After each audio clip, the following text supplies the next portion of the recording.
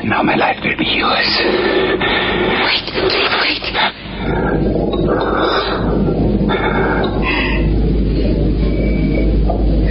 Keep your life a little longer.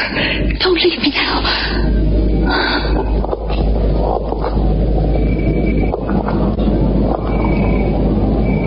I've waited so long. Now I'm afraid to die.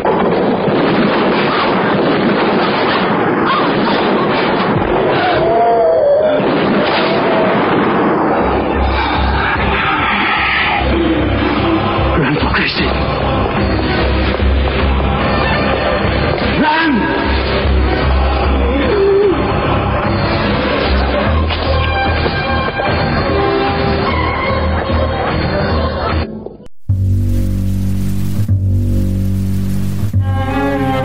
You are listening to They Must Be Destroyed on Sight. The following podcast contains adult language, adult situations, and spoilers for the movies discussed occur often. You've been warned. Now, take it away, Dr. Rausch. They must be destroyed on sight.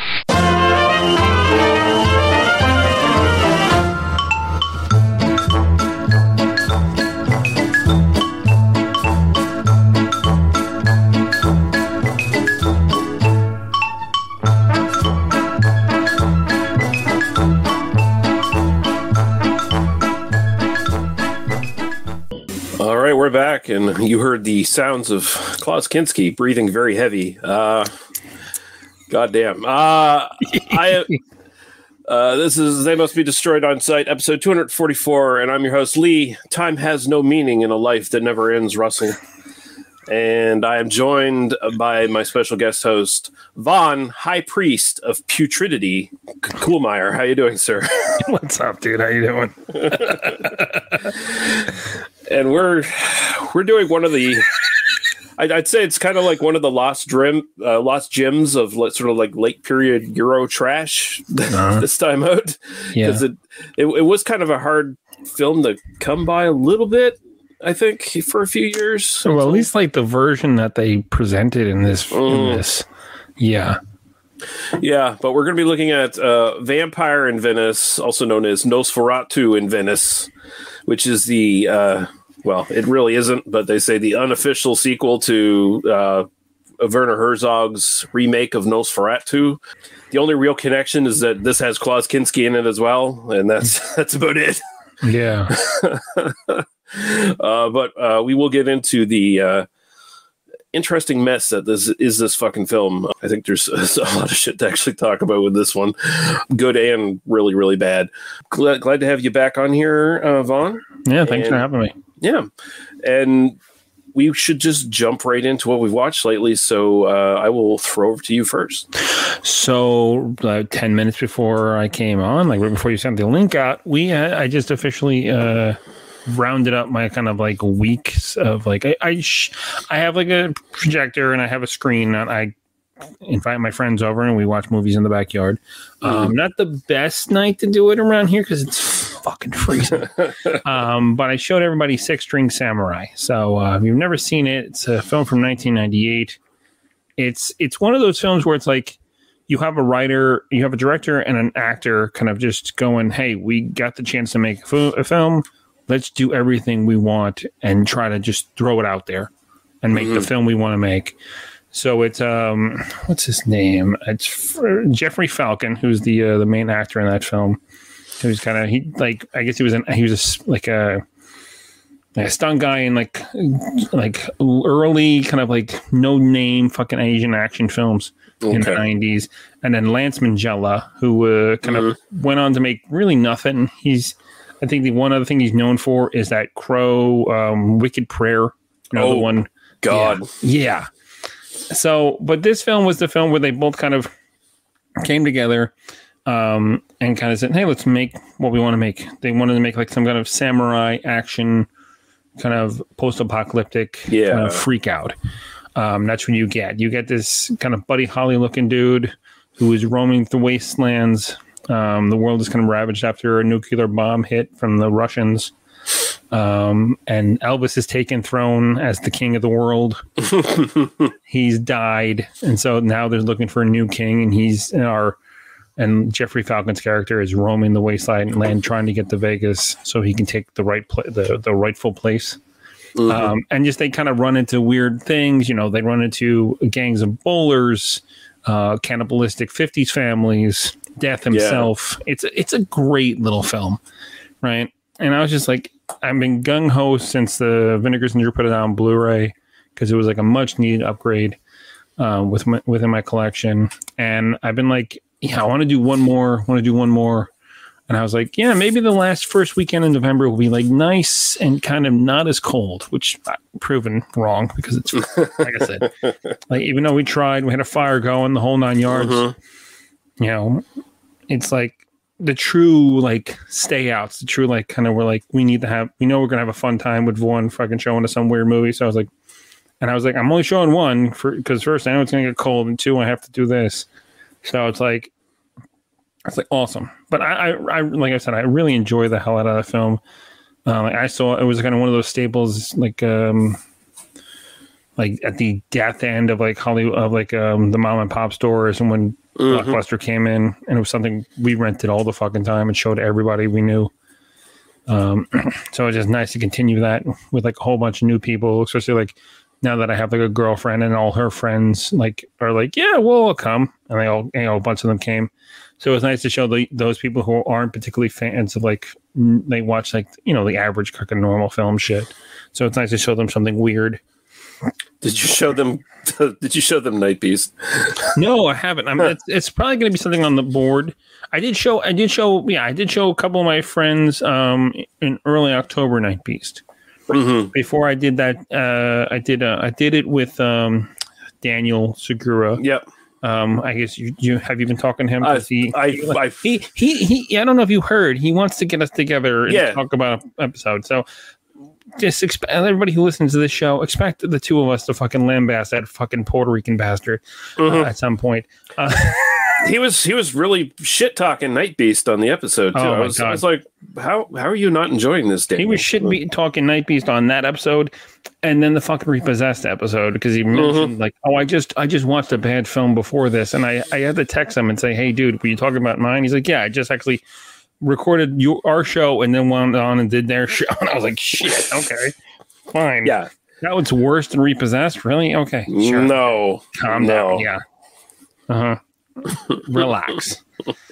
But yeah, I showed them Night Beast a couple weeks ago. I did that with like was it Bad Taste, the Peter Jackson film? Oh yeah, yep. Yeah, so that was a nice kind of mixed like alien invasion films, and I was just kind of.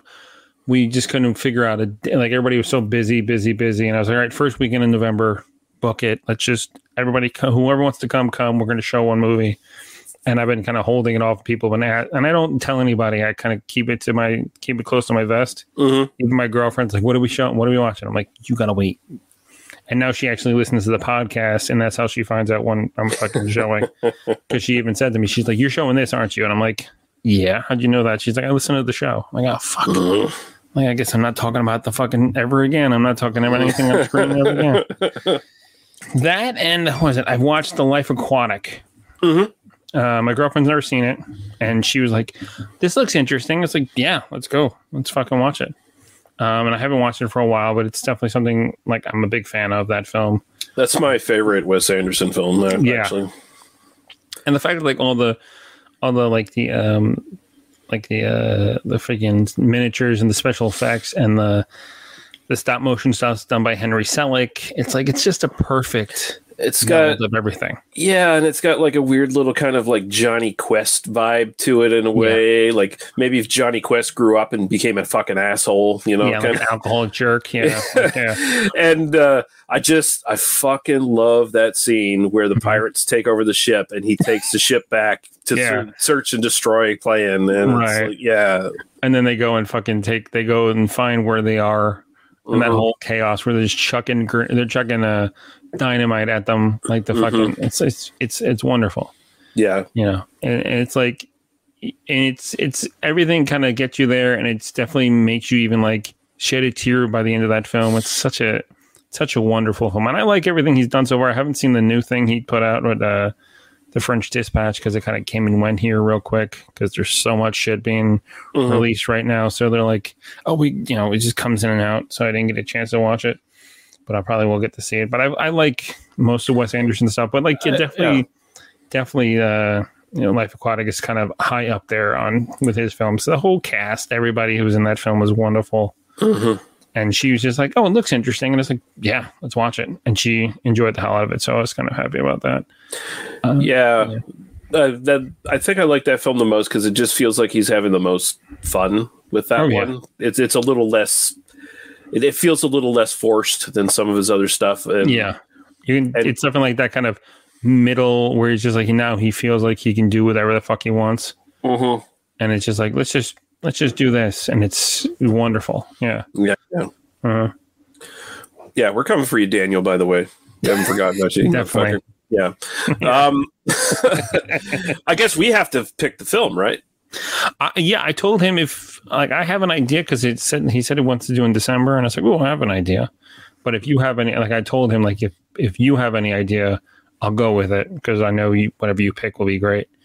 Because the stuff I pick normally for him, he kind of gets annoyed with. So it's like, I'm like, what? Like, relax, dude. Like, I'm sorry, I'm not picking this fucking high grade shit that you're talking about every week.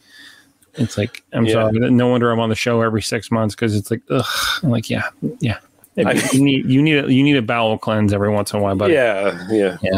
Bring it back down to fucking earth, Daniel. Yeah, right. On your Podmoth fucking network and all this shit. I don't know what the fuck's going on.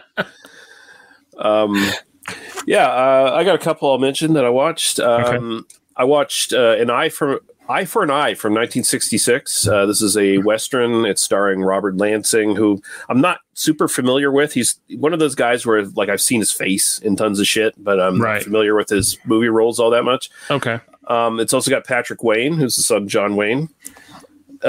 Probably his less talented son. I'm not even a big fan of John Wayne, but Patrick Wayne is definitely not his dad when it comes to acting. It's also got Slim Pickens in it. It's got Strother Martin in it, so it's like they more than make up for Patrick Wayne. Definitely. And this is actually a trivia note here, co-scripted by Kurt Russell's dad, Bing Russell. So yeah. So it's a good little revenge Western with a neat twist because halfway through it, Robert Lansing and Patrick Wayne get maimed in a gunfight. So they have to Patrick Wayne goes blind and Robert Lansing loses his gun hand. Basically, he gets shot. So now he has to be the eyes for Patrick Wayne when they finally do their fucking big shootout with Slim Pickens. Wow. Okay. And Slim Pickens is just this. They pushed the boundaries of what they could do in 1966. He's just evil motherfucker. You never expect it from Slim Pickens. You kind of know. That's definitely a heel change because normally he's, from what I know, is that he's kind of either the the sidekick or he's just the kind of comic bad guy. Yeah. From what he's way serious. He feels like a real guy. Just a three-dimensional character, basically. He's still got the Slim Pickens voice and everything, but he's dead serious in everything he says and does. He starts out the movie, he's getting revenge against Robert Lansing because he's a bounty hunter who's retired, right? And so he gets revenge by with taking two of his underlings, attacking Robert Lansing's home while he's away, raping his wife, and then shooting her and their kid. You don't see that happen. It goes off screen, they're in the room together, and he just shoots into the room and smiles while he's doing it. Then he sets the fucking house on fire. Holy shit! Yeah, I'm like, what the fuck? 1966. Okay, but Slim Pickens is the big baddie, and they're hunting him down. And Strother Martin is this Weasley. He's probably playing the most Strother Martin-y role that Strother Martin's ever played, where he's just the quintessential slimy piece of shit guy who's playing both sides and if you pay me enough money, I'll give you the information kind of thing. It's pretty good. It's good just because it's got some unique elements I've never seen in a Western before. So especially the system that Robert Lansing sets up to train Patrick Wayne to shoot where he tells him to shoot. It's like it's really kind of interesting. It sounds interesting. And I'm looking online, and he's the same guy who did the fastest guitar in live. Michael D. Moore, and he did a fucking Elvis film called Paradise Hawaiian Style, and it's the same year, like right 66. Mm-hmm. So he did that and fucking an Elvis film at the same year. It's like, okay, it's definitely something to check out then, because it's like, what the fuck? Yeah, Fastest Guitar is a fun film if you've never seen that one. Yeah, I haven't seen that one. It's a fun little film. But that's like what the fuck, really? Mm-hmm. It's like that's a nice switch. Because that's always a nice thing to see. A guy like Slim Pickens kind of stretches his wings every once in a while when he actually gets to do something that's not what you're used to. Yeah. And the other one I watched that I'll also recommend here, The Spine of Night from 2021. This is a lot of people have been talking about this in the last couple of weeks. Mm-hmm. Yeah, so this is a sort of a throwback animated feature. It's rotoscoped, and I think they do the actual rotoscope process instead of like digitally doing it. As far as I know, so maybe. What is it, Bashki style? It's very Rankin and Bass, Ralph Bashki, like sort of school of animated features like Fire and Ice and like the Lord of the Rings, Hobbit films from the 70s. It's got a pretty good cast in it. Like it's got Patton Oswalt in it, in a brief role. It's got Lucy Lawless is like the main character. Lots of good voice talent in it. I think anyone who likes sort of like heavy metal, the movie, will kind of enjoy this. When I saw stuff for it, that's what all my league hit me was the original heavy metal film. I was like, holy shit. Like, it's supposed to come out, like, I guess in probably a month or two. It's going to hit Shudder at some point, so I'm definitely waiting for it. But yeah, it's definitely looks something up my alley. Like it's got a very sci-fi sword and sorcery fantasy kind of connection. Very Robert E. Howard, Carl Edward Wagner kind of stuff. It's very bleak. It's very, very bleak. A lot of blood, a lot of full frontal nudity from both sexes. Lucy Lawless's character is topless in it for majority of the film. And it's basically different periods of time in this world, sort of told in anthology format. And there's like connections between characters and stuff to like do this overreaching story. I think the only flaws in this film really are that it takes way too much time to build its world, and it doesn't have enough running time to really fit a great story in there. Okay. So like if they had done this as a series, I think it would have been really good. Well, how long is it? It's like, I think it's an hour and a half or something like that. That's it? Yeah. Really? So it's a bunch of vignette stories, and the problem is you don't get enough time to really like connect with the characters all that much because it's too busy like continuing to build the world around the characters than it is focusing on the characters. And also I am slightly disappointed by the rotoscoping animation because it sort of falls into that side of rotoscoping where the people drawing over the frames didn't do a great job with it necessarily. So it stands out from the awesome backgrounds.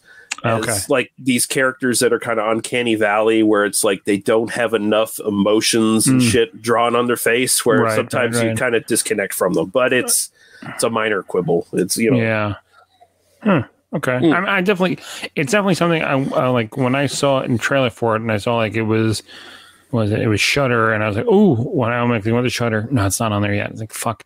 So it's like, I'm definitely going to wait. But it's definitely something I'm on my alley from what I've read about it. And I'm like, and everybody so far has been very positive. Mine is still kind of like I've heard people bring up the whole kind of the fact that the rotoscoping isn't 100%. Like it's rotoscoping. So you have to kind of give and take, especially if it's the proper kind of where they're drawing it on the cells and whatnot. Yeah, I don't know if they use film because I feel like this is such a low budget production that they probably didn't buy film stock. So and they just drew over the digital. So, and that's kind of like Baski's Wizards and whatnot is kind of like that kind of thing. But there's definitely a little more.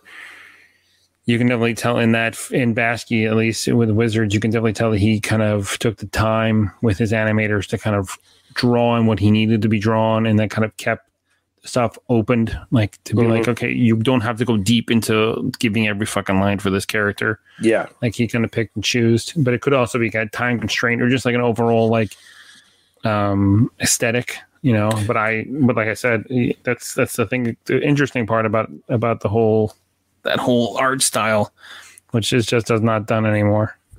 Yeah, that's what I appreciate most of it. And it's like, oh, this is, you know, it's close to Fire and Ice, but it's not quite there. You know, like if it had just been one cohesive story instead of done as vignettes, I think I would have liked it a little bit better. But, you know. Right. Cool. Yeah. Okay. So we're going to take a quick break. We're going to play podcast promo, some music. We're going to come back and we're going to talk about Vampire in Venice. And I do think... We got this, man. We got this by the ass. You ungodly warlock. Motion Picture Massacre is dedicated to exploitation, cult, grindhouse, and horror films from the last 7,500 fucking years. I don't fucking know. It's everything. If you're interested in that, check out motionpicturemassacre.com, or if you're on iTunes, search Motion Picture Massacre and you'll find it. This has been your announcer, Cowardly Fuck Your Bags, signing off. Eat a dick.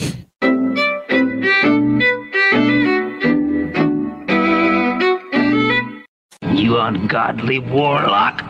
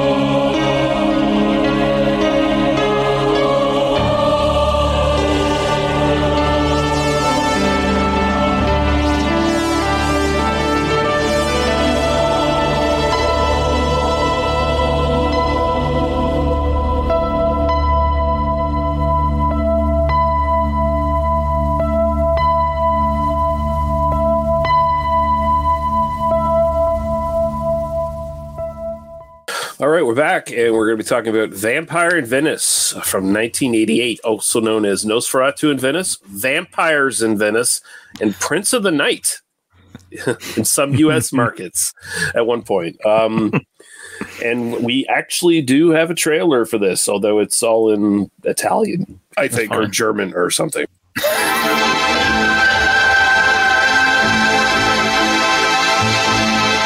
Nosferatu, Fürst der Hölle, gib dich uns zu erkennen! Vampire. Professor Catalano ist der führende Wissenschaftler auf diesem Gebiet. Was führt sie nach Venedig? Vampire sind überall. Willst du in den Schlund der Hölle Auswirken für alle Ewigkeit!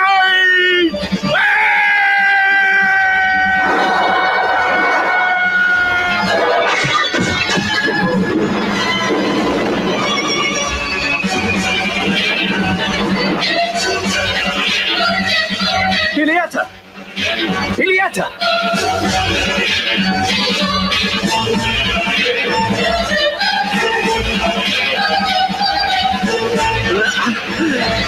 Du Satan! Das war Nosferatu, oder? Ja, er hat unsere Beschwörungen gehört und er wird wieder töten. Was können wir tun? Liebe. Nur Liebe kann ihn zerstören. Die Hingabe einer Jungfrau. Im Augenblick der Vereinigung wird er sterben. 1000 Jahre hat er sich nach dem Tod gesehnt.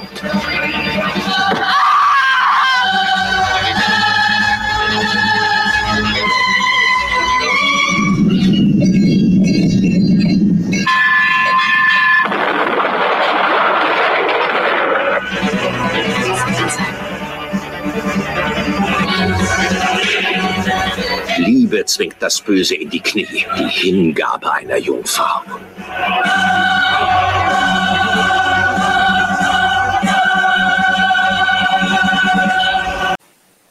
All right, that was definitely German. Yep. Yeah, that sounded like Hitler fights the vampires or some shit like at some point like there. Directed by Augusto Caminito, also directed by Luigi Cozzi, a very notable exploitation director from Italy. Also directed by Maurizio Lucidi, did a few crowd scenes, and Klaus Kinski, uncredited for some scenes as well. And we'll get into that. Yeah. Written by Alberto Alfieri, Leandro Lucetti, and Augusto Caminito. And we have Klaus Kinski as Nosferatu, Barbara De Rossi as Hilitia Cannons, Yorgo Voyages as Dr. Barnaval, who was in Zorba the Greek. And I actually remember him from Frantic from 1988. He's like a kidnapper in that. Right. Anne Knecht as Maria Cannons, Elvery Audrey as Uta Barnaval, and I actually remember her from some exploitation shit. Scorpion with Two Tails from 82, which is a Sergio Martino film, I think. And Iron Master from 83, which is like, hey, let's rip off Conan the Barbarian. And so there you go. Giuseppe Manigiulo, who is not given a character name in these credits, but he is in Murder Rock. I recognized him immediately from fucking Murder Rock from 84. I think the same producers and stuff are on that too. So rest of the cast here doesn't really matter. Like I did pop for someone who just called themselves La Chunga as their stage name, which was the woman at the gypsy camp who was dancing. Right. I guess her entire career was like, you need someone in the 1970s to be in your Italian movie, and you need a gypsy who dances. I'm your person. Like, what the? Yeah. And of course, and bottom build, unfortunately, which makes little sense other than maybe Kinski demanded it. Donald Pleasance as Don Avalese, and Christopher Plummer as Professor Paris Catalano. So with those things, you get and Donald Pleasance with and Christopher Plummer, which is like, okay. And the thing is, they're not in the same fucking scenes ever. So I did this film last year on my show. And the copy that I saw, like YouTube, I can't even find anymore. So I was kind of like really upset because I wanted to watch both cuts. And the copy I saw was just pretty much, it felt like two different movies. But we'll get into that later. Let's talk about this version of the film, which when I watched it last night, I mean, to be honest, I fell asleep. I was so exhausted that it kind of willed me into bed. And then this morning I deliberately got up early and watched it again. Like I started from the beginning and watched it this morning, like wide awake. And I was like, okay, I'm fine with it. I'm not as hateful as I was when I originally saw it a year ago, but I was like, okay, I can understand now. It's not like, I'm not like, like, but like it's a fascinating film of like how how an actor still had enough clout in his career so late in his career that he can get things. People would just run to make shit with him. Mm-hmm. You know, if you look at Kinski's like career at that time, he was making fucking everything. Yeah, and people would just be like, "What do you want? We can get Kinski. Fuck it, do whatever you want. Like, you know, he's going to be here for it. Just deal with him." And by the time that those late 80s films, he got so detrimental and so psychotic that it's just like, you know, I'm amazed that like, and we can talk about it from other films, but it's like, it's so amazing that people even got movies made with him in the 80s like that. Mm-hmm. Yeah. Like his last movie with Herzog was Cobra Verde. Cobra Verde. Yeah. Yeah. And that was just like what, a year before this or something like that. Like, yeah. Before.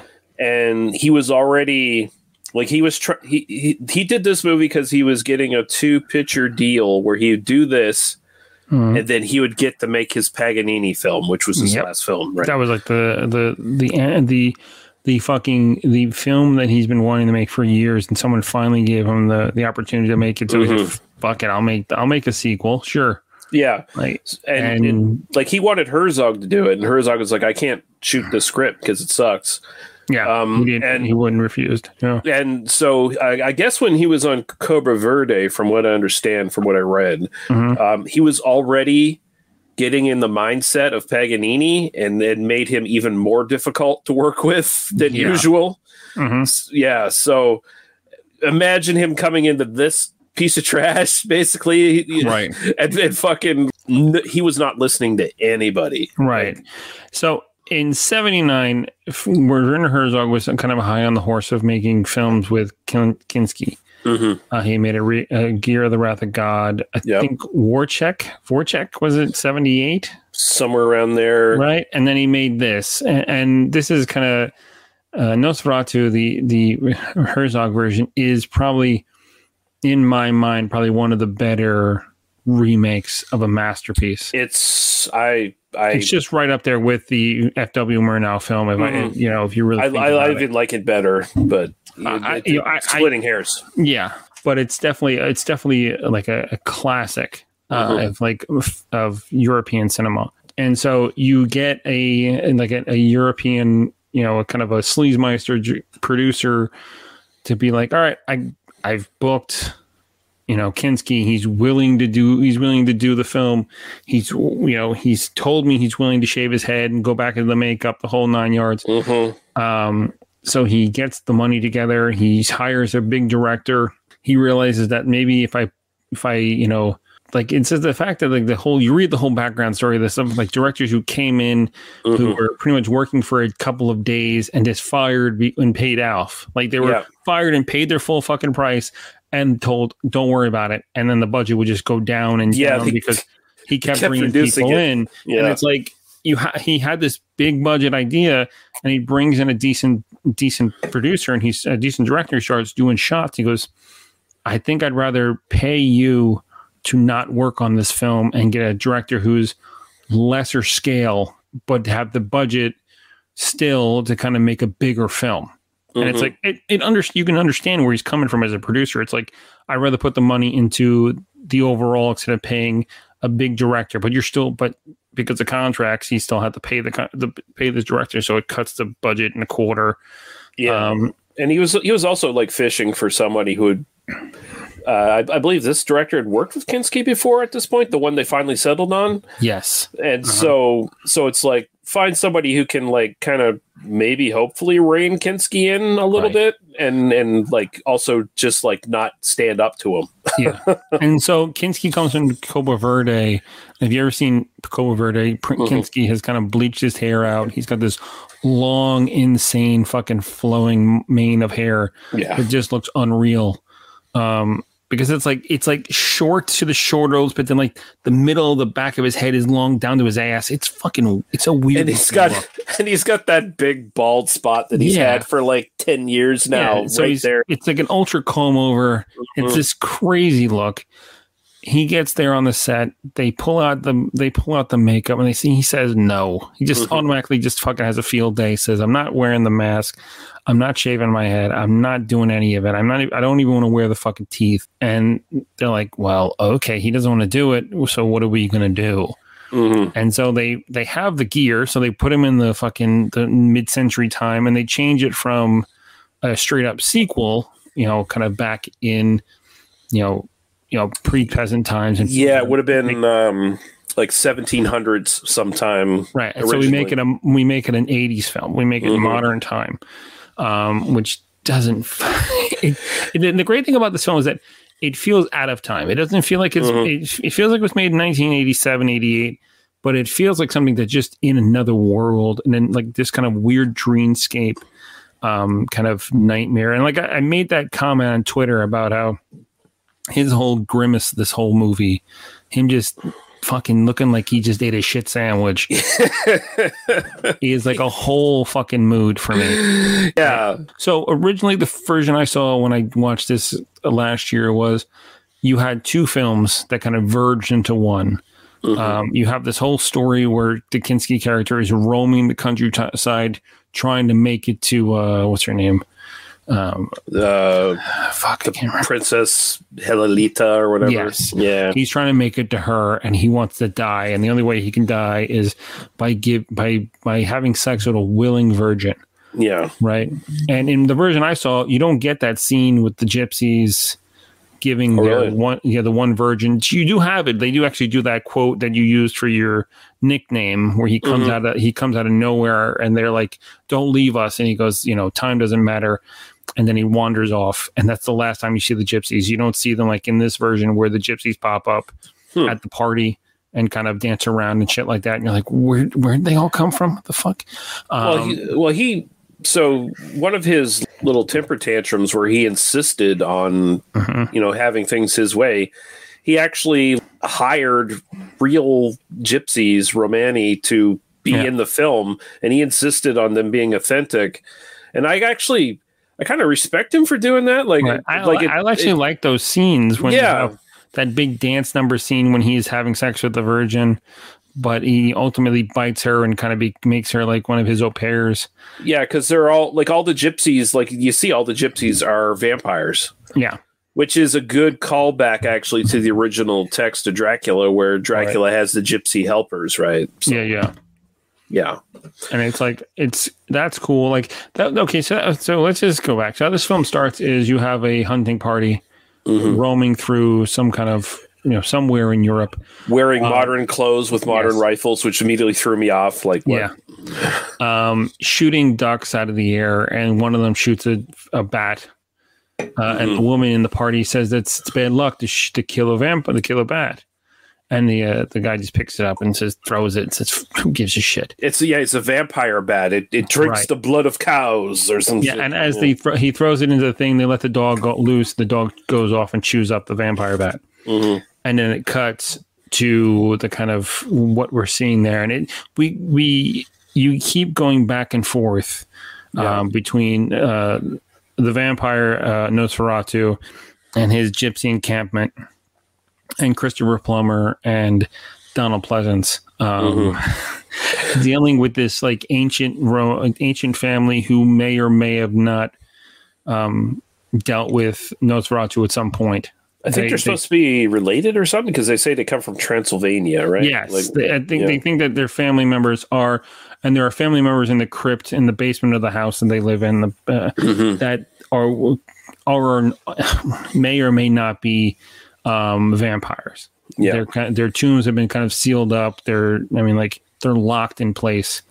And the eldest daughter of the family feels that this is a curse and feels that they're kind of destined to have things happen to them. Destined to have this. I kind of disagree. The whole impetus for the story is actually bullshit. Like, they call Christopher Plummer in to help them with their vampire problem, but they don't have a vampire problem, because the vampire, as far as they know, is locked up in the tomb underneath their house. And so they're like, we want to get a medium in here and resurrect the vampire. was like, that sounds like a really bad idea because you guys are rich. Your mother or whatever is a fucking princess. Yeah. You're basically royalty in Italy. Why do you need to do this? Yeah, it doesn't make any sense. And then you have the younger daughter who willingly kind of, what's the word? She just pretty much, requests Nosferatu to show up to the house. She calls his boner, basically. She calls him. And this is what makes him roam the countryside to come. But like he's supposed to be somewhere out in Romania. Yeah. And in film logic, he's there in a second. In the version I saw, it always felt like it was some kind of dream. Like with him, because when he would show up in the house, like he kills the queen, he kills their grandmother, the mother of the family. she's like the princess, and then like it just feels like he just pops up out of nowhere and just kills people or and attacks the girls, and you're like, and then when you cut back to him, he's just roaming through like fields and streams, and he's just walking for fucking ever, and you're like, what is going on here? Well, I kind of see so that's part of where Kinski was taking the film crew out in the morning, and having them film him for like 10 hours, and just I insist that we do this kind of thing, and I think I know the mentality behind that, because like if you watch Herzog's Nosferatu, there's these scenes where he's wandering the streets and stuff like that, where he's hearing things, and it's almost like he's feeling the night kind of thing. Like they're actually like really effective, powerful scenes in Nosferatu. Yeah. And I think he wanted to replicate that performance here. Yeah, but then there's like scenes where he's walking through an alleyway with dogs in cages, and he's in the sunlight, and he's kicking the cages. Yeah. It makes like, where the fuck did this come from? Yeah. That came from his mania, I think, is what that came from. So he gets willed to this castle and this kind of villa, but like you have Christopher Plummer and Donald Pleasance, like who don't even interact with him. Like, and in the other version I saw, the only time you see Plummer interact with Kinski is after he's killed the youngest daughter, and he's like he's walking into the house, and he kicks the door in, and Plummer's at the bottom of the stairs, just fucking shocked that he's walking in with this dead woman. And you're like, okay. And it's not even in this film, because Plummer just disappears. Like he just goes home. He's like, well, I couldn't do anything. And then he's out. And you're like, oh, really? Oh, so I think you watched even a different version than I watched for the podcast, because the one I watched was, so Christopher Plummer shows up, and he seems to be the main character. Like, he's the vampire hunter. Like he's really doing the Peter Cushing impression here, right? Yeah. Like very much so. And then we get near the end of the movie where he's with the doctor character, who was like the husband of the main girl who first gets bitten or whatever. And he goes after Nosferatu of a cross, and Nosferatu burns the cross in his hands and defeats him, and just leaves him laying, crying like a bubbling bitch on the fucking. Yeah, I don't remember that. The only time you see with the doctor is like at the end of the film, when Kinski finally makes it to the young virgin, and she's like, and you have this bizarre fucking sex scene with him. And it cuts back and forth, and you're like, what's going on? And they find the crypt where his is, and where his wife's body's buried, and the young gypsy girl. They open him up, and they notice him sleeping, and as they stab him to death, he turns into another person. It turns into it's a fake out. Yeah, it's the intercut while this fucking weird sex scene's going on. And you're like, okay. Yeah, that's definitely in the version I saw. But like at the end of the confrontation between Christopher Plummer and Klaus Kinski, Plummer then goes back in defeat, packs up his bag. He's got his hands wrapped up because they're burnt. The cross burnt in his hands, and he's actually got a scene with Donald Pleasance in this version. Yeah.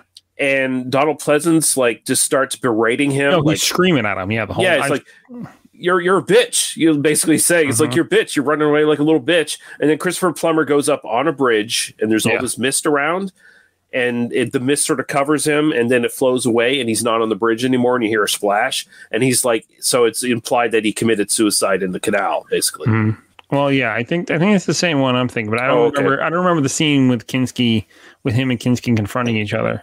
The doctor shoots him shoots at him with his rifle. Right. And Kinski grabs the rifle, breaks it over his fucking knee, and Plummer's in that scene with him. And then the doctor runs off. And then there's the scene where Kinski pretends to be the doctor's wife. Right. And seduce him in and then rips his neck open. I don't remember that because I don't remember because when you see after the whole like, you know, the fake out with the crypt and Kinski's having the sex scene, they go to the young woman's room because they're like, okay, where else could he be? And they go to the young woman's room and they shoot and they start shooting at the they kick the door. And okay, yeah, I made a bit of a mistake there. So like you have the Plummer scene with the doctor. That's the initial scene where they confront him, right? And then the doctor comes back with two of his friends and confronts Nosferatu and they shoot up the room and they kill the woman and they kill the young virgin. They wound her severe, like mortally. She doesn't quite die until later, but yeah. And then he freaking like, you know, he doesn't kill them, but he definitely puts breaks their guns and scares them away. And then you have like the last 10 minutes of him trying to like lift this woman and walk her through the streets of Venice, and it just looks like he's dragging her because he's clearly a man in his 60s who cannot hold a woman who's like 22 in his arms for more than 5 seconds. Yeah, he's what, 63 at this point. Yeah. So yeah, it's like what the fuck? It's like, and it's a perplexing film because it's just, you can tell that the producer who put this together. And it's even like I read that like they shot for 6 weeks, and he realized that he didn't have the film finished. It was just like there's no way he was finishing it. So there was a lot of pickup shots and a lot of like Luigi Cosi was brought. He was second unit, but he was brought in to do a lot of just those little shots, like that weird scene with the kids dressed in the costumes. Like that's a shot that Luigi Cosi did. He did that scene. They didn't need it. They needed it because they needed to fill time because they didn't have 90 minutes, which makes no fucking sense at all. Because it's like, why are we bringing in like a love entrance to this character? It's like, what do you do? Yeah, it feels like there's a weird little like slasher film subplot in this where it's like you introduce the young friends of the main girl and they're gonna like go to the party and Kinski's gonna kill them all after they have sex or something. Like, no, they just disappear. Like they just vanish. Gone. She confronts them about like, especially the boy. She confronts, oh, you don't have a girlfriend, and it's like, what the fuck? Where are we going with this? Well, she's wearing for some reason she's wearing a mask to make her look like the old princess character and to fool him. And she tears it off and she's like, and you're like, wait, what? And like, this is the time when like Paganini horror was made, like 86, 85. So Donald Pleasence was kind of just hanging out in Venice. Yeah. Kind of just collecting a paycheck and he did living. He did Pagan, like Kinska, was it? Cosi said that the reason why Pleasence did Paganini horror to begin with is because he wanted to go to Italy, and he loved hanging out in Italy. So he would work with Cosi because Cosi was just like, yeah, come, just hang out. Like, he was previous to this, he was in Paganini horror, right? So he was in Paganini horror, and then he came on to this, and then after this, he was just there. And then Kinski did Paganini, and. Yeah. Which I haven't seen yet. I don't know if you've ever been able to find a copy. I haven't found a copy. I'm sure it's somewhere at this point because I mean I know it did have a release DVD and it's fucking expensive as shit. It's like I don't like. I'm a fan like of Kinski, regardless of like everything. Oh, the horrible shit he did in this film alone. Not just that, but like the horrible to his shit kids, his kids, to anybody who you watch any film, anything like even like the German stuff he was doing at the start of his career when he started getting big.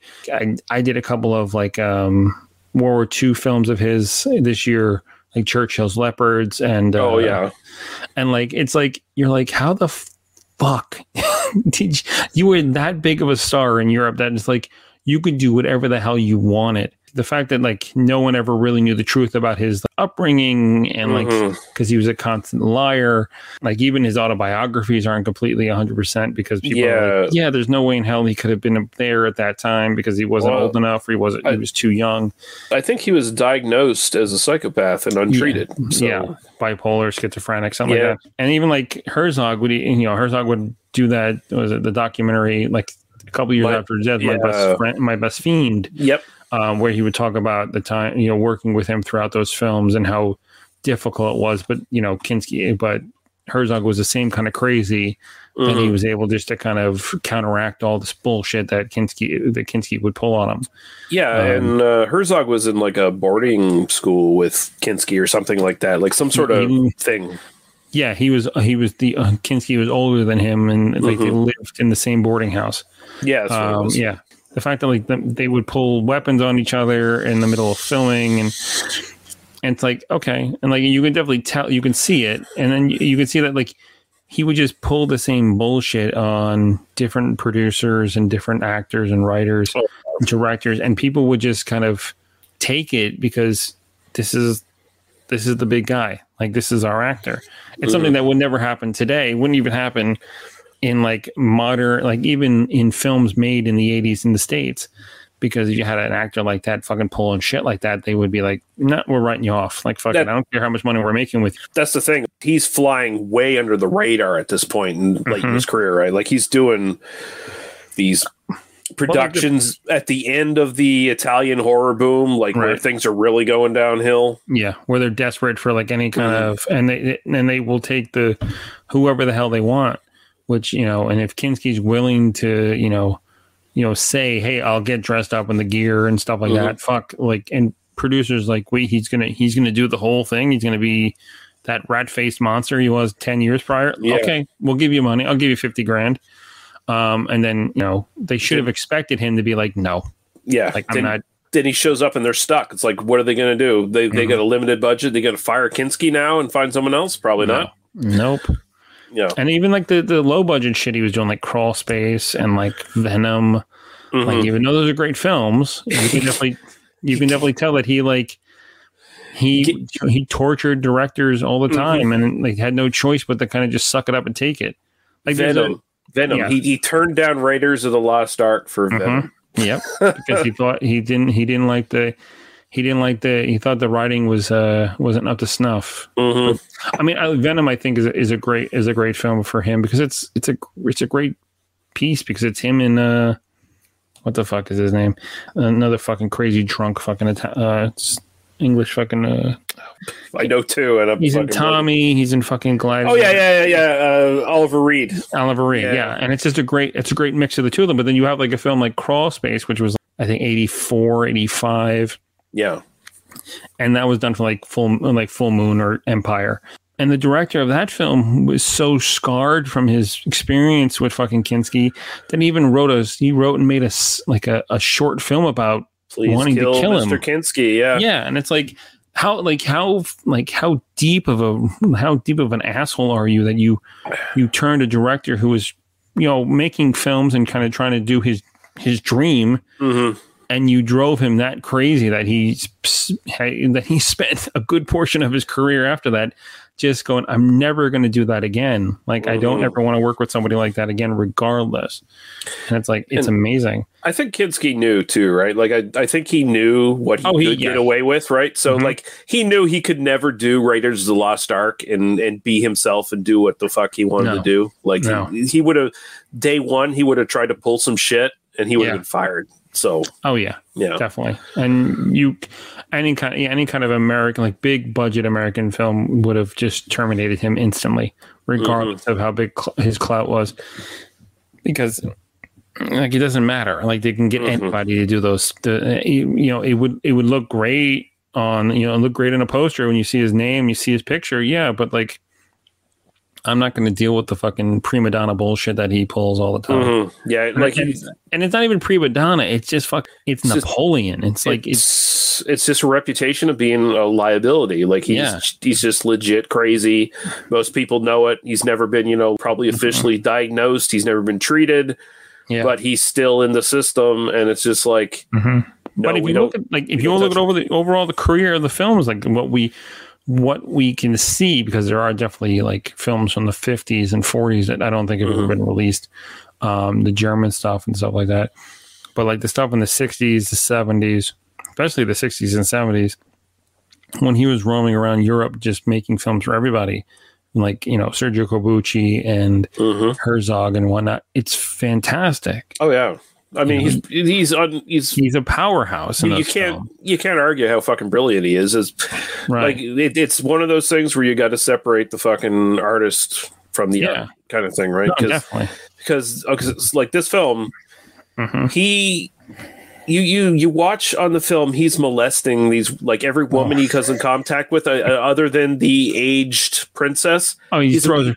I love that scene though when he just manifests himself in the room and chucks her out the window, and you're like, and it's a combination of a dummy, and then when it lands on the spikes, the courtyard spikes, it's clearly an old woman kind of being hosted, like I guess she's being held up there by some kind of PA on these spikes, to kind of show that they're in there, and you're like, what the and he's just standing over the window, and you're like, that's fucking just phenomenal. Like it's artsy shot too, right? Because so they use this gag twice.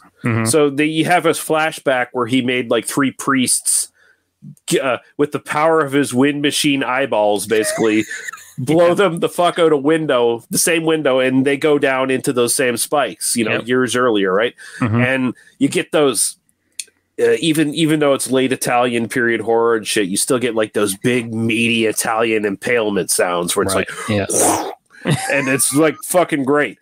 And then so he does it to the old lady, and then you have this, like, she's been wearing these gloves the whole time. Yeah, the one glove just and so he was holding onto her hand or whatever, so the glove comes off, and then you have this artsy shot of the glove flowing down to her, and then her blood like comes into the fucking glove, and I'm like, right, there's so many good things in this film. Had they managed to bring it together, it probably would have been actually a really classic Euro horror, but Kinski just gets in the way of every fucking thing in this film. That, and like the sex scenes, like I've said, like the sex scenes are just fucking like. Well, he's legit molesting these women on screen. Like he clearly, like the first one we get when he appears, and she's laying in bed, and they're like, he's talking about how like you willed me here, and he just rips her clothes off, and you're like, and he's just slowly like grabbing on her tits, and he puts his hand down near her, and he starts to like, you're like, oh fuck. It's like it's not sexual at all. It's just kind of it's really gross. No, it's super assault. Like it's rapey as fuck. Like it really is. The sex scene at the end of the film is the most kind of like, because he's dry humping her. Yeah, he's on top of her, like not like where she's like, face to face with him. She's laying on her stomach, and he's just humping the shit out of her from the back end, and you're like, oh god. And they don't show the other sex scene that we don't really get, like with the gypsy girl. We get like we see him kind of like her getting naked and wanting to kind of be with him, and willing to be with him, and he kind of transforms her. But like his whole thing in the film is that he wants to die. Yeah. That's his modus operandi in the film. And the only way he can die, I don't know if this is actually something from any of the writing or any kind of lore. No. It's completely goofy. That he has to die from the hands of a willing virgin. And it's just like, it has to be a woman who's a virgin of any kind of age, is willing to have. It has to be an incredibly young virgin as well, apparently. Yes. And it's like, okay. And like, even with the end of the film, like, spoilers, he doesn't die. Like, he's, like I said, he's carrying this woman through the streets of Venice, and you're like, okay. And that's how it ends. And you get this, it cuts back to the hunting party. And then we have the woman repeat the line that, killing a vampire bat is a bad omen. And then it cuts, it freeze frames, and then it's like the music inspired by was it Vangelis? Vangelis is magic, and you're like, wait, this isn't even Vangelis. This is like this is Luigi Ceccarelli, I guess. Right, I'm not totally familiar with, but I have heard some of his stuff. But like I've heard, like it sounds like Vangelis the whole time, and I'm like, because he's ripping off. It's an ode to this one record from Vangelis, and you're like, quote unquote ode. It legit. It's pretty much covers of that album. Yeah, it's like, what? Okay, it's like we ran out of money. Can you try to reproduce this without us getting in trouble? And we will give them a kind of like, hey, we tried. Hey, Vangelis, you're pretty cool. We're gonna put your name on our film. See, I suspect that's the reason I couldn't find any score for this film, because there's no way they could fucking release it without Vangelis suing the fuck out of them, basically. Right. Yeah. So I basically, the music you'll be hearing in this, it will be from the Mask album. It'll be Mask Sequence 3 or some shit like that. I went out, I'm like, when I was work today, I was listening to it. I was like, oh my God, it actually is like pretty spot on. Like it's got a little bits of changes, but it's like, yeah, it's definitely spot on. And I'm like, that's just like perplexing that like at the end of the film, like not even at the end, it's just music inspired by Vangelis's Mask, and then the credits roll. And you're like, I don't even know why. I don't even know why they did that. Like it's an Italian film industry, right? Notorious for we're just going to repurpose people's music and put it in our shit anyway.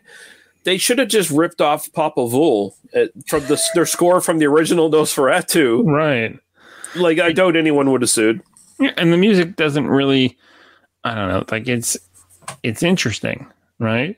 Yeah, but it's placed it's in the weird fucking areas. It's like it overshadows the dialogue. Like half the time you can't hear what the characters are saying. Yeah. Especially in that like seance scene and stuff like that. You're like, why is this so loud? Why is this overdone?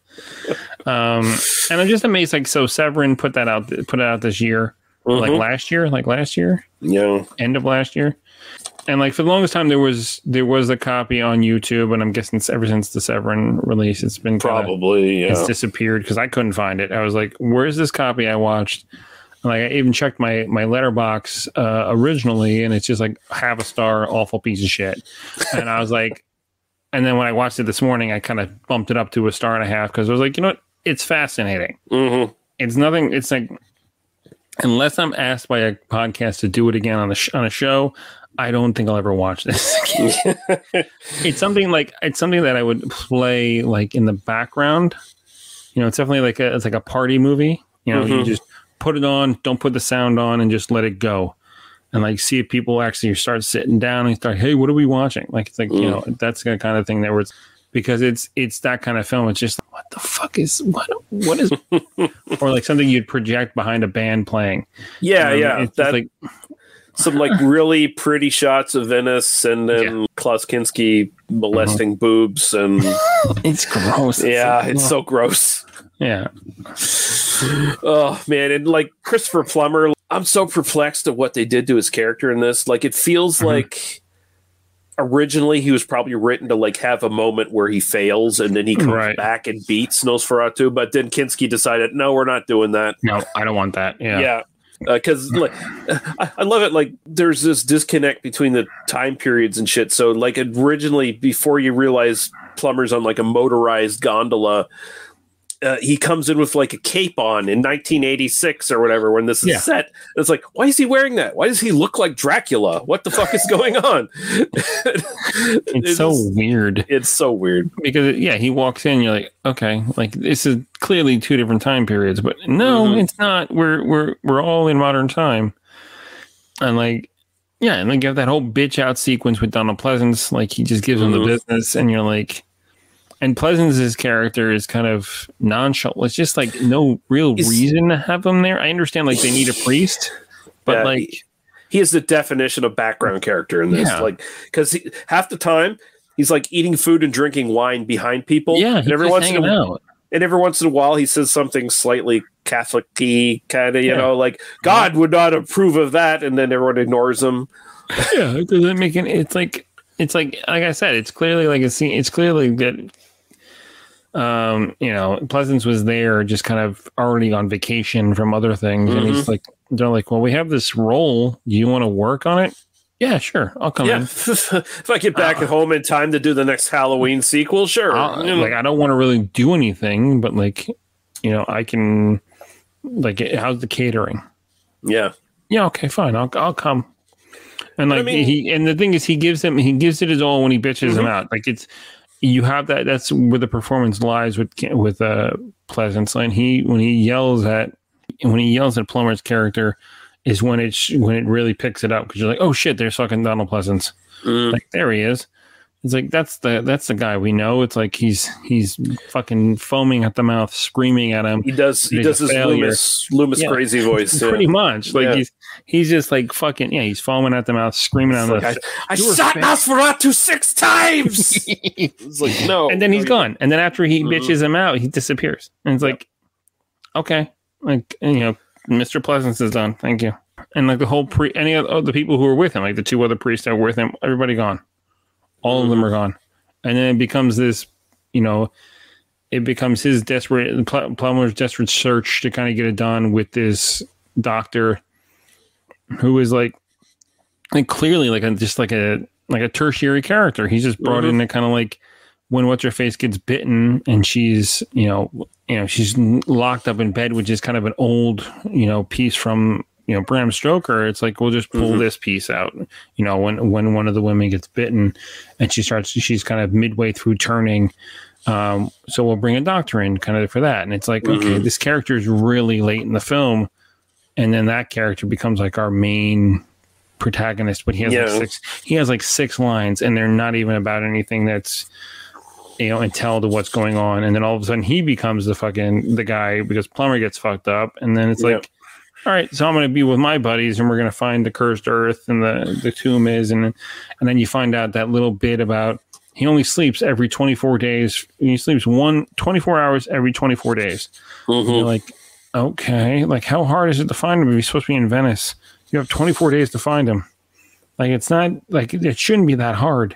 Especially if you have a huge search party, you should be able to find a place where it's like, okay, we see this old fucking dude walking back and forth with this gypsy chick. Yeah. Hanging out in this area. Okay. Not that hard. Find her. And then you have that, like, the scene, like the party scene where the gypsies pop up to kind of like, it's like, what the fuck? Like, it's so obvious how many rewrites were done and like how much like the budget kept going down as they're trying to piece this together and shit. And it just feels like in the editing room they were just like, fuck, like we don't have any time left. Like, we can't go back and shoot anything. Like, and then they did shoot it. Like I said, they shot that scene, and Cozy shot a couple of scenes of just random, just walking sequences of Venice with nobody. And it's like, we just got to fill time. And like the biggest problem is they originally had the budget where they could do other takes. Like they could have a lot of coverage for this and then piece something together. But Kinski came in and refused to do retakes. Like, he came in and refused to sit on his fucking queue too. So he'd come in and he'd be like, no, I don't want to shoot here. I want to shoot here. And that forced the production to like waste time resetting all the lights and everything. Right. And reframing everything. He even had them change the lighting in certain scenes to kind of reflect him more than anyone else in the room. Yeah. So like he just sabotaged this fucking, like it's actually kind of a weird miracle that there's even anything semi-coherent from this completed film. So it's like, fuck. Yeah. I only give a recommendation because this is such an obscure, weird, just footnote in Euro horror. Yeah, it's like the death knell of Euro horror. Because by '88, it was even harder for like Argento was still making movies, but there were like the budgets were lower and lower every fucking year. Even though like before his death, Fulci was having harder and harder trouble making films. All those guys were having a harder trouble. You had guys like Michael Slavy coming in, and he was supposed to be the wunderkind, the guy who was going to help revolutionize, like bring back the whole Euro horror thing. And even with him kind of making these interesting films like Cemetery Man and Stage Fright and The Sect and stuff like that, didn't help. And he dropped off the face of the earth, like his kid died or something like that. Yeah, something happened with his family. He's back now making films, and nothing that people are going like, oh, we need to fucking release that in the States. It's like modern stuff. It's no horror related stuff. It's a lot kind of just like dramas and stuff like that. So it's like like you get Cemetery Man, and that's like a bright spot. But like contemporary to that, you get like fucking Mother of Tears or some bullshit. But it's like what 90? What Cemetery Man's like 91.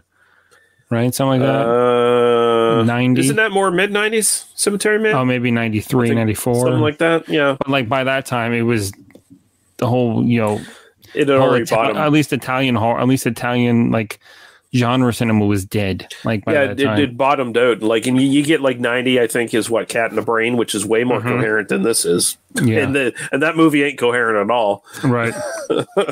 But all those guys who were still around making horror films were having a hard time getting anybody because the bottom had dropped out and there was no real money in it anymore. Yeah. And there was nowhere for them to go. It's not like when a lot of these guys started, they went from comedies to westerns to horror movies, right? Yeah. By the end of the 80s, they were completely like, well, we got nothing else to do. What do you, okay, we're just going to hang out, and Argento was, smart, but you can only round that well 100, enough times where you get really repetitious and there's a lot of shit. And although I guess he's got a new movie coming out. No. Yeah, it's got something coming out here. I do want to see it, even though. Is it going to be Dracula 3D? Yeah, no, fuck. Oh my god, no way.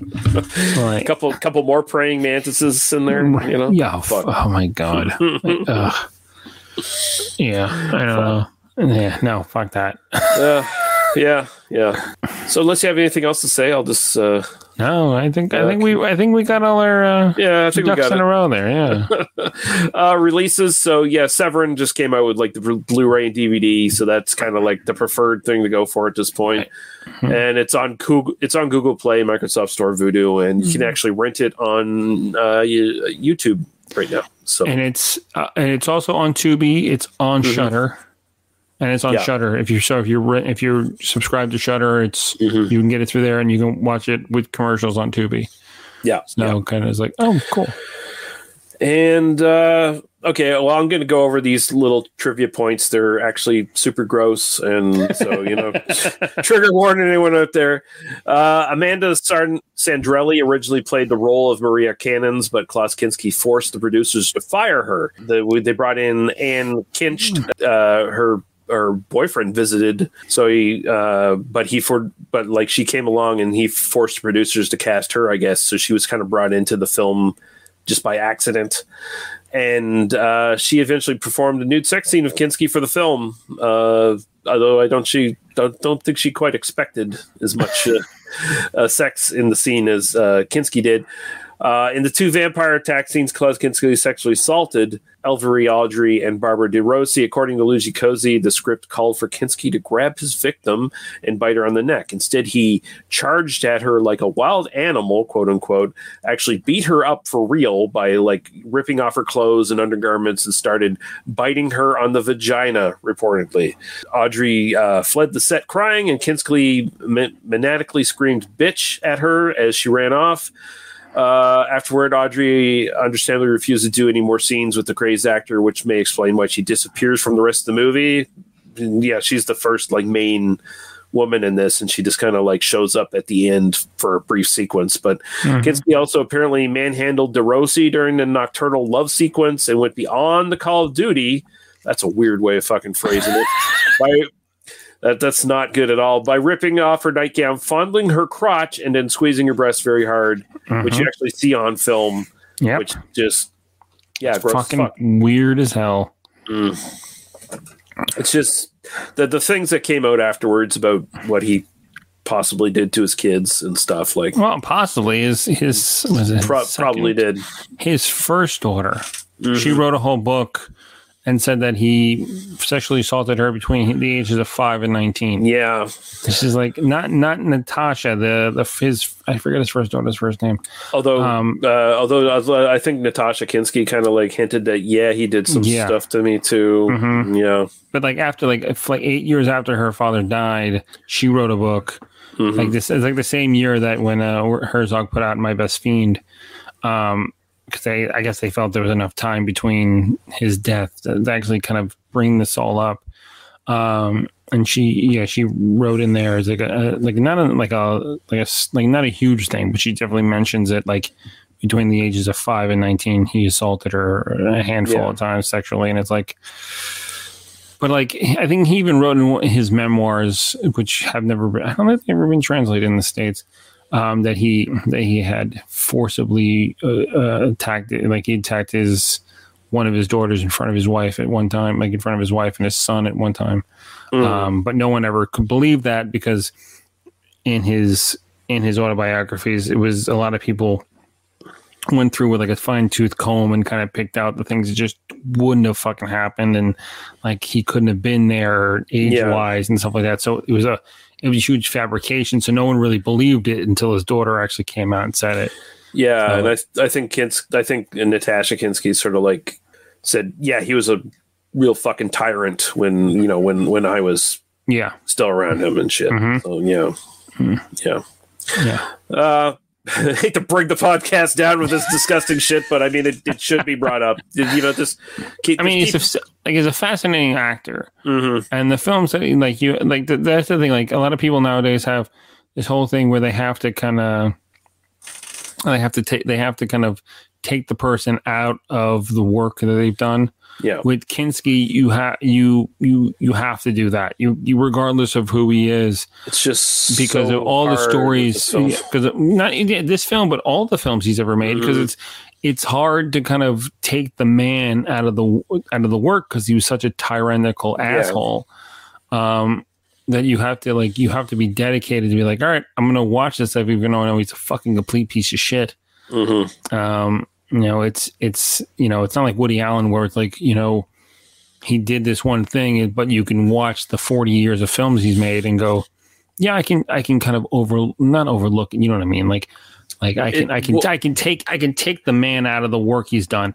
It's the thing with Woody Allen, it's not on screen like it is in this film, particularly where definitely. Like Kinski is just on screen assaulting women. It's rank. Because it's just, even when you see those scenes, you're like, they just don't look good because it's like, it doesn't even look like Kinski's enjoying himself. Like, it's just so gross. Yes.